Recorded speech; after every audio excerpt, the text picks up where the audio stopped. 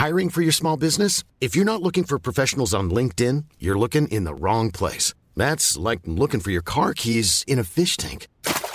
LinkedIn helps you hire professionals you can't find anywhere else, even those who aren't actively searching for a new job but might be open to the perfect role. In a given month, over 70% of LinkedIn users don't even visit other leading job sites. So start looking in the right place. With LinkedIn, you can hire professionals like a professional. Post your free job on linkedin.com/people today. Hope everybody's doing well today. I want to welcome everybody to the Unimpressed podcast. And today we have a lady calling in from Orlando, Florida, and she's originally from Arkansas. Her name is Lisa Cornwell, and she recently had a book release. Welcome, Lisa. How are you doing? I'm great. Thanks, John.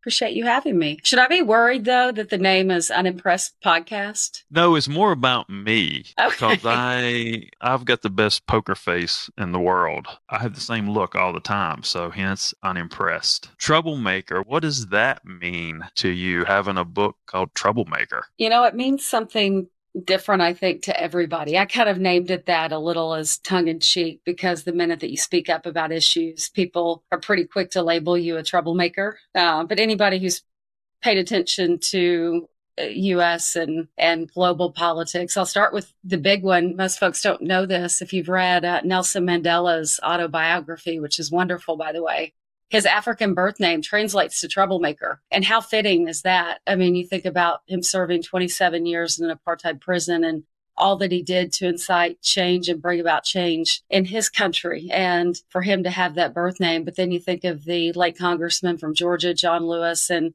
always advocating for making good trouble. And that's what I like to say that I have done over the years, especially during my time at Golf Channel NBC, is really just speak out and, you know, not accept the wrongdoings by a small group of people, and to try to make change in a network that really still operates in a lot of ways like it's 1960 and 1970. So I wasn't the only one who experienced it. A lot of different women. I know some men who went through it too. It just so happens that as a woman, you're going to speak out about the issues that affect you. And certainly for me and a lot of women there, that was the case. Well, I mean, I 100% agree. And I kind of had this conversation, I think, yesterday. And it's not about that topic with what you experienced. But, you know, I think a lot of environments, these brick and mortar businesses that have been around for, 20, 30 years, they kind of hide behind that veil and they never really grow within their environment because they're only appeasing their environment. So it's like they're disconnected to the outside world and they really don't know reality to the outside world and how to change with society and the people. So I have experienced that. I mean, what would you do to change that philosophy to unearth that dinosaur type of mentality? Yeah, I think that it's not as difficult as it may seem. It starts with just quality leadership. And I think a lot of leaders and a lot of companies today are sort of incorporating this modern day philosophy. And a lot of it has been due to the social movement in the Black community and after the Me Too movement, just people speaking out and realizing that these things are not acceptable anymore. But what I've learned since being at Golf Channel NBC, because I now work for the PGA Tour and I have bosses and upper management, and they genuinely care about treating people the right way. They care about equality and fairness and diversity. And I call it I don't know if I can say that on here, but basically the no a-hole policy. I won't say the word because I don't know what kind of podcast this is, but they have it. It's not part of the corporate bylaws, but you can just tell from a management perspective, from an executive perspective, that they don't tolerate it. And egos are left at the door. And the minute that you bring that in there and make it sort of a hostile workplace, they will show you the door. And so it's an easy comparison for me between the two places because it's still golf, and golf is still kind of a white person's sport, an older person's sport. There's not a lot of diversity. There's not a lot of color in it, but it just proves that even within that sport with good leadership, that these things can prevail. So it's really been an eye-opening experience, and not as difficult to make it better as I originally thought. What do you think the thought process is with the people that still act the way they do in your old job? I mean, what do you think their mentality is? They think it's a privilege for you to be there and they don't appreciate the people, or? I don't know. And I will say again, it was a small number of people, but with my experience, these were people who had been in their positions for quite some time. They had been elevated to these positions for a while, and turnover did not happen that often. And I know it doesn't happen at the higher level at NBC in general. That's why we've seen these issues with Matt Lauer and Chris Matthews. And I mean, it's just happened repeatedly. So, I think really for an issue like this, when you're talking about workplace issues in terms of discrimination, retaliation, bullying, and you have leaders that basically accept that from the network superstars, at least that's what it was in my case, from some of these veteran people, it's really just a lack of empathy and understanding. And those things I think are easy to differentiate between people who have it and people who don't. I mean, I almost think that when you start hiring people for these very important jobs where they're managing a lot of people, there needs to be some sort of evaluation in terms of their management style. And that, I think, just starts with their own characteristics about the kind of people they are. Well, when you think about the structure of that, a lot of people, when they think about a TV network, they really don't think about the corporations that are kind of controlling that direction. Do you think the upper management in the corporations have some type of bond and they kind of protect each other, or what is that like? Well, there's no doubt about it. And I will say this, I'm in my mid 40s and I had never been to HR before in my life. I didn't even entertain it. I mean, any sort of issue that I'd ever had at work, I just handled it myself, and I had no problem handling it myself. This was a different animal because things started happening, and you could really see, toward the end of my time there at Golf Channel that there really was retaliation at play when I started calling out some of this stuff specifically that was happening to me. And so to experience the nightmare that is HR is something that my eyes are open very wide. And I think that that's a big part of the problem. We all think that HR is there to help us. I mean, from my experience before, they were there for health insurance and benefits and job training and all these things. But when you have these issues and they're protecting the company and trying to push what happened to you under the rug, which not only happened to me, but it happened repeatedly. And I saw it over and over again. What are you going to do when you're an employee? How do you make it better? Because the person who's there and supposed to help you, being the HR department, their paychecks are signed by the big bosses. So who are they going to stick their necks out for? The employee who's calling out the mistreatment or the issue at work? Or are they going to protect the company that signs their checks every couple weeks? And what was your responsibilities on a day-to-day when you were experiencing these things? I don't know if you care about talking about what happened. I don't care if you do, but what was your day-to-day responsibilities? So I was a host in studio for our nightly news show called Golf Central, and then I would often report out at the field for PGA Tour and LPGA Tour events.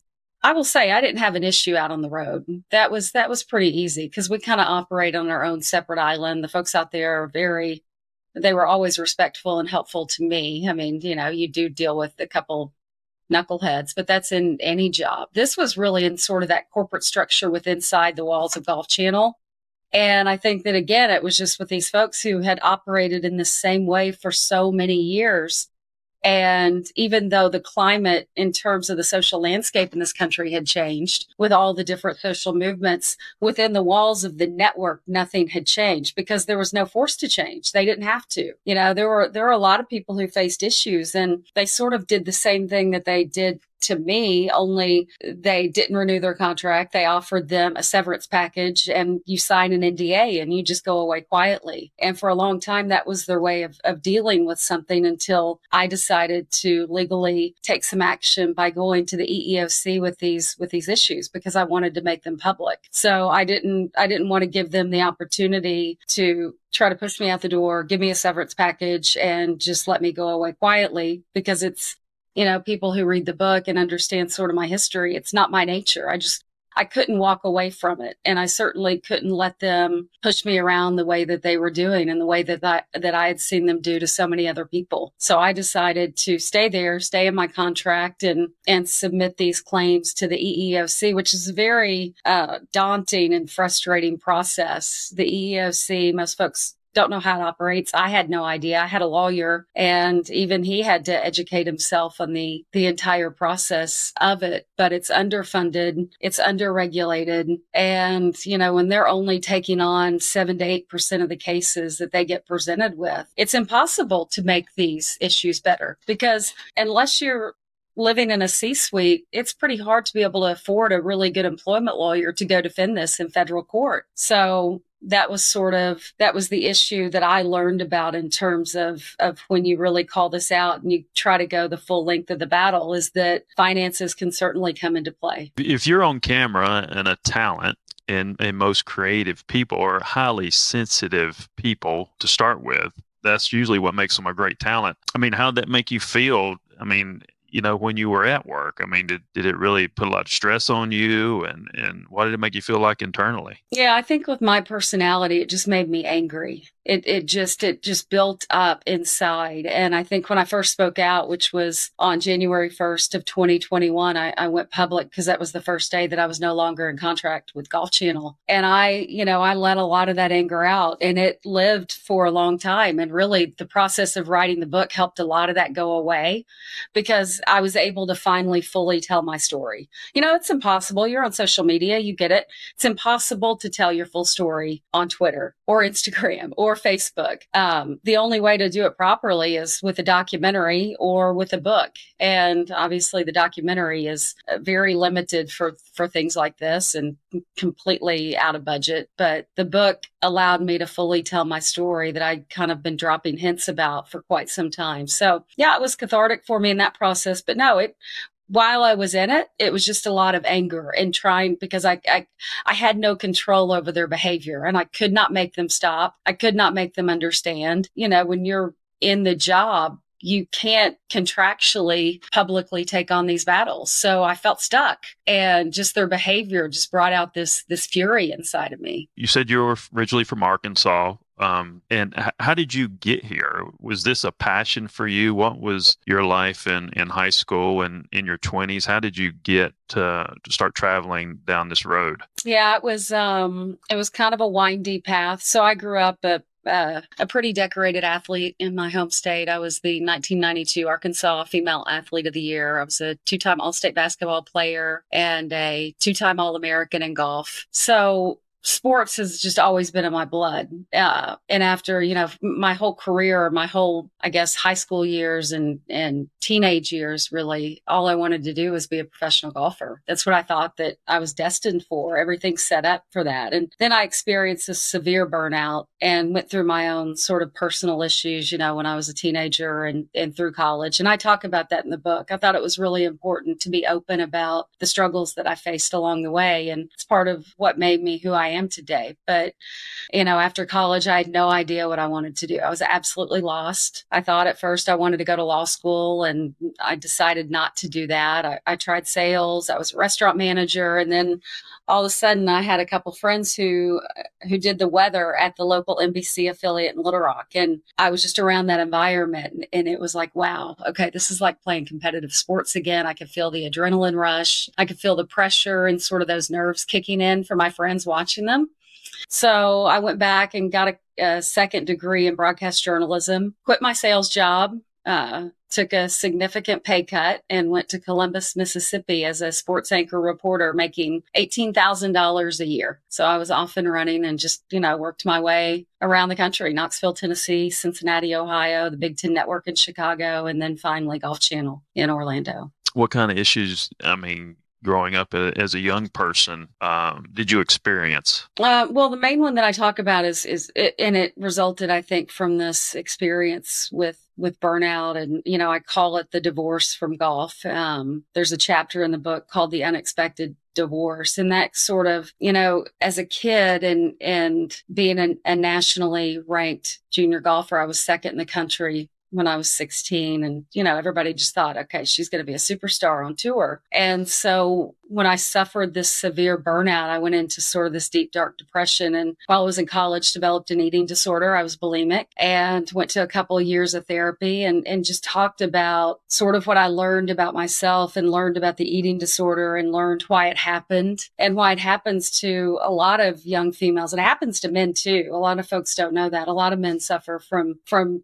these issues. We all suffer in different ways, but to be able to get help on my own and to be able to pay for that myself and really kind of keep it a secret at the time from my family. It was one of those life lessons that you just simply can't buy. And I wouldn't trade it for anything in the world because I learned so much about myself. It's opened me up to be able to talk to young kids about their issues. And that was part of why I wanted to write this book too. It wasn't just about, let me slam Golf Channel and tell you about all the bad things that happened to me at the network, but it was also about my early life and going through these personal issues, these mental health issues, and coming out on the better side of it with a better understanding and with a There's never been a faster or easier way to start your weight loss journey than with PlushCare. PlushCare accepts most insurance plans and gives you online access to board-certified physicians who can prescribe FDA-approved weight loss medications like Wegovy and Zepbound for those who qualify. Take charge of your health and speak with a board-certified physician about a weight loss plan that's right for you. Get started today at plushcare.com/weight-loss. That's plushcare.com/weight-loss. plushcare.com/weight-loss. Even when we're on a budget, we still deserve nice things. Quince is a place to scoop up stunning high-end goods for 50 to 80% less than similar brands. They have buttery soft cashmere sweaters starting at $50, luxurious Italian leather bags, and so much more. Plus, Quince only works with factories that use safe, ethical, and responsible manufacturing. Get the high-end goods you'll love without the high price tag with Quince. Go to quince.com/style for free shipping and 365-day returns. big hope of trying to help others along the way. That was a time when you didn't have the pretty world. I say the pretty world because one thing I've noticed, especially me being understanding human behavior and understanding kids and social media, one thing that I've witnessed and what I see, and I try to keep my daughter ahead of this thought process, is, kids are living in a very visual space that looks very, very pretty. And in this visual space being very, very pretty and perfect, whatever, because that's what they see on their social media. So it's social media, school, whatever they have in life. And what I didn't realize is, and I kind of been on this topic lately, is this is creating like a very, very non-confidence because when kids see this very pretty space, they see these successful people, they don't see the 10 years or 20 years, the grind and the hustle it took to get there to be able to look like they do now. Because I said, if you're going to change some of this mindset, you got to start showing some of the struggles to get there, because these kids, they don't want to follow a leader, right? And they're trying to put everything in a perfect box and wait for a perfect time to do anything. So it's creating apprehension, it's creating non-confidence. So when you add that to your situation, it's kind of a double whammy. What would your advice be to kids that may be in the same place you are at the time you were at your age? I tell you what, John, I cannot imagine being a young person right now and dealing with what I dealt with. I can't, not with social media. And I'll tell you this, my book released 2 days ago. And because of that, I've been very active on social media. I'm always active, I will say, but I've done a really good job the last year or so of going on there, looking, and then getting off and not spending a lot of time scrolling through. I try to get my news elsewhere. And it's affected me even the last couple of days. I can feel my energy sort of zapped from me. And so I say that to say, I can't imagine being a 16, 17, 18-year-old kid or even a 25-year-old kid. I see a lot of people I work with in their 30s. And you go to Instagram and it's this perfect world. They're showing these selfies where they're all made up and it's this perfect smile and a perfect venue and everything is just perfect. There's never somebody, let me just show you the picture of what I look like when I wake up. So I say that because you're right. I mean, the pressure that these young people people must feel to live this sort of idyllic life in that regard is just not reality. And I can't imagine the pressures that they're facing.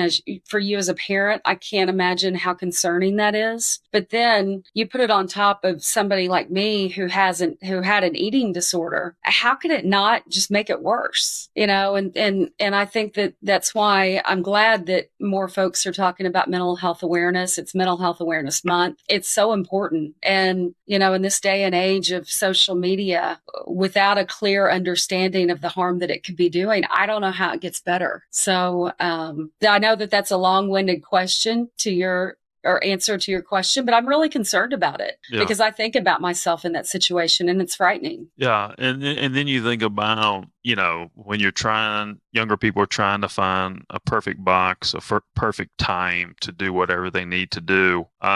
What would you advise? You know, you've had a successful career, even though the things you've experienced, what would you say, would you do anything different? How do you know, if you're trying to get that job that you had at Golf Channel, which a lot of people would love to have, you know, what would you do different? What would you look at different? Because people really fight for that opportunity. Is there anything that you would have did different? I don't know. I would have to think about that. I worked my way up pretty quickly. And I think that the ability to get that job at Golf Channel was in part because of my past as a sports host and reporter. So part of it was that. And then probably a bigger part was just my background in golf and my knowledge in golf. You know, I don't know. I don't think that what I experienced could have been avoided, to be quite honest, because I didn't have the ability to influence my bosses in terms of how they sort of set up the culture at the network. It was already in place long before I was there, and it obviously had carried on to my time there. I don't know what it's like now. The company has really downsized since then, which is unfortunate for the sport of golf. But, you know, for people getting anywhere, I'm a big believer in hard work, and, you know, you have to take your lumps and bumps along the way. There's nothing wrong with that. If I ever write another book, I would call it Perfection is Overrated. And you're right. You know, when you're on air, you're going to be criticized a lot, and it's just part of it. And you have to understand too that some of that criticism is good for you. It's just like playing sports. You know, I had coaches who were on me all the time as a young person. And so even being in this business now, I want feedback. I want to be coached. I want to know what I could do better. So I think really for any job, it doesn't matter if you're on TV or, you know, you're a nurse or a doctor or a teacher, just sort of be accepting of that feedback and ways to get better. But to answer your question, I don't know what I could have changed really, because, you know, I was living my dream life. I had my dream job, and it was my dream job until all of a sudden it wasn't. Well, I think that sometimes you can't believe, I call it the vapor. You can't believe the vapor. And I think if you have the opportunity to get there or be in a position like that, I don't care if they're the president or whoever. I think you got to make those people accountable for themselves. And that's basically what you're doing, you know, and I don't think people should be intimidated by that position until they prove themselves to you, you know, because a lot of veils, you know, are created when people are in that position and you really don't know who they are, you know, and I think if you can get that out and young people can understand that, maybe that's a way to just say, hey, you know, I'm here based on hard work, but I still need to make this person accountable to me because anything could happen. You know, maybe that's something to think about. And when we were talking earlier, you being from Arkansas, kind of switching gears just a little bit, you're a cousin of a very famous guy who was president of the United States. Did he have any input during your life of what's going on, Bill Clinton? I had a lot of input, especially toward once I knew that I was writing the book, and obviously anytime that you can get his advice on something like that, it's great. Bill's wonderful in the fact that, and like, we live in this politically charged world, and so the minute that you mention somebody's name, you know, they'll come out and attack you or attack him or want to take sides. But Bill's great because he's very open and admits his mistakes and what he's done wrong. And he's happy to talk about it and what he's been through and what he could have done better. So when I was writing this book and going through the proposal, he read it. It was during COVID. And so thankfully he wasn't traveling a lot. So he could spend time reading it. And, we would get on the phone and he would give me his thoughts. But his main thought, his overall thought initially was it needed to be toned down. He said, I can really hear the anger in your writing. And he said, he kind of equated it to what he went through in terms of the impeachment and, the whole Lewinsky scandal. And he said, I was angry. He said, obviously in the beginning, there was shame and embarrassment. And he said, but then when I kept dealing with certain aspects of it from the media, after a certain time, anger would kick in and, I would get defensive and combative. And he said, finally, I realized that I had to stop doing that because it was limiting my work and what I was doing. And I just had to get to work and ignore that and just do my job, admit my mistakes and do my job. So he said, you need to write your story, tell your story, but don't try to make the reader feel your anger. Don't try to force them into feeling the way that you feel because that never works. He said, just tell your story and let them decide. If they agree with everything that you're saying and why you felt that way and the injustices, fine. He said, but not everybody will, and that's okay too. So just write it in terms of just telling your story without that kind of emotion. And, people will embrace the book a lot more. And I will say that the proposal changed because of that. And I feel like the book has a much better tone to it. I think a lot of folks thought when this came out that this would be a really sharp, heated, angry read. And I don't think that it reads that way. It just reads like an open book telling exactly what happened and the documentation of it all. Now, the family, you and your family and Bill Clinton family, what's the lineage of the family? Where's the family originally from, and how did the family end up in Arkansas? Yeah, so the Cornwells and Clintons are related. It's funny because Hillary actually wrote the foreword and she put in there, she explained how it happened. The Cornwells are originally from Mississippi, and she literally put in there that in the late 1800s that they came over on a wagon, and the Cornwells and Clintons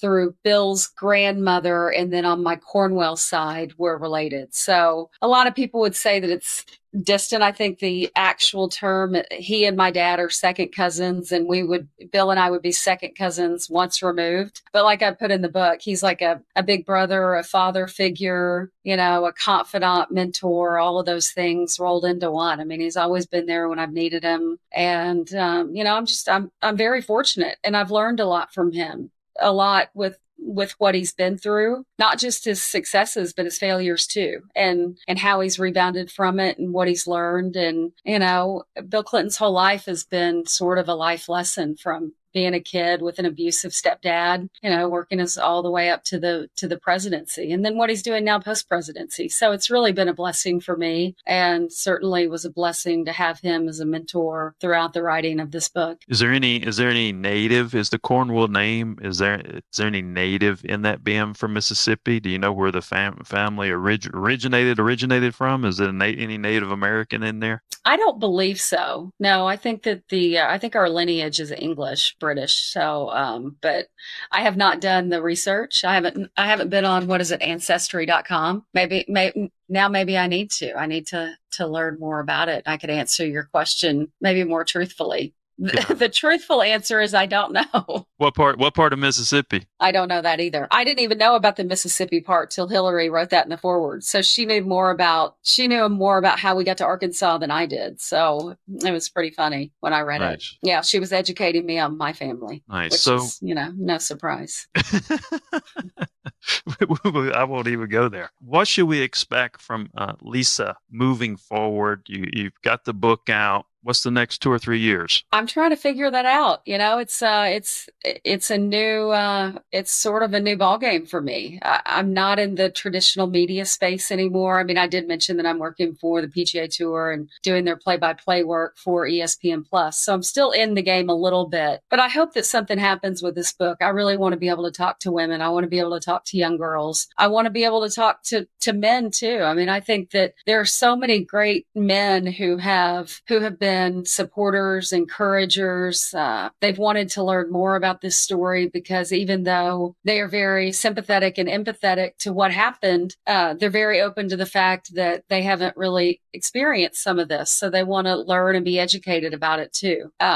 So I don't know. I mean, I'm trying to figure it out, but I hope that this allows me to do something bigger with this whole project and to figure out how we make these issues better, because they don't seem to be going away, but they are getting better. And I think that we need to elevate that. I see this podcast on your website. Is that something you do frequently or just a few episodes? I see a few episodes on here. Yeah, so it's interesting that you ask about that. So I started it last year before I got the book deal. And I think we did 5 or 6 episodes. And it was really kind of along the lines of this. And then the book deal came along and I had 6 months to turn in a 70,000 word manuscript. So I had to halt the podcast, and just recently we're going to rebrand it. There's another woman who's going to do it with me. She was a longtime sports writer for the New York Times. She's currently writing Michael Phelps's memoir. She's a phenomenal person, phenomenal writer, and we're going to rebrand it as the Troublemakers podcast, sort of playing off obviously the book title,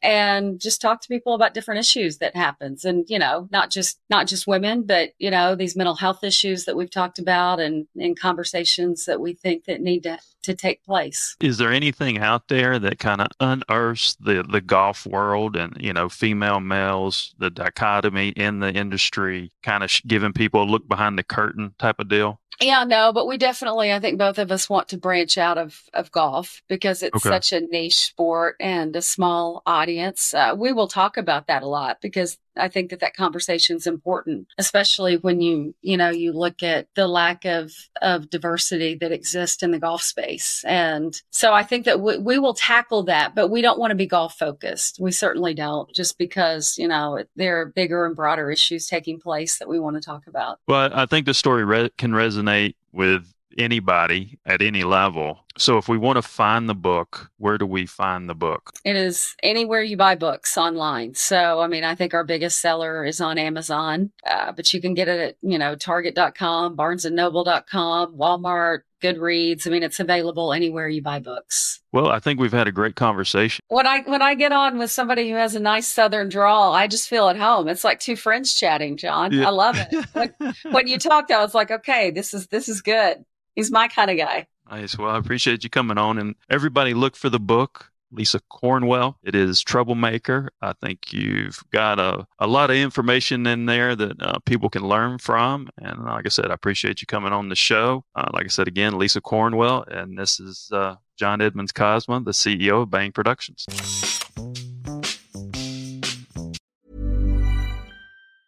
Planning for your next trip?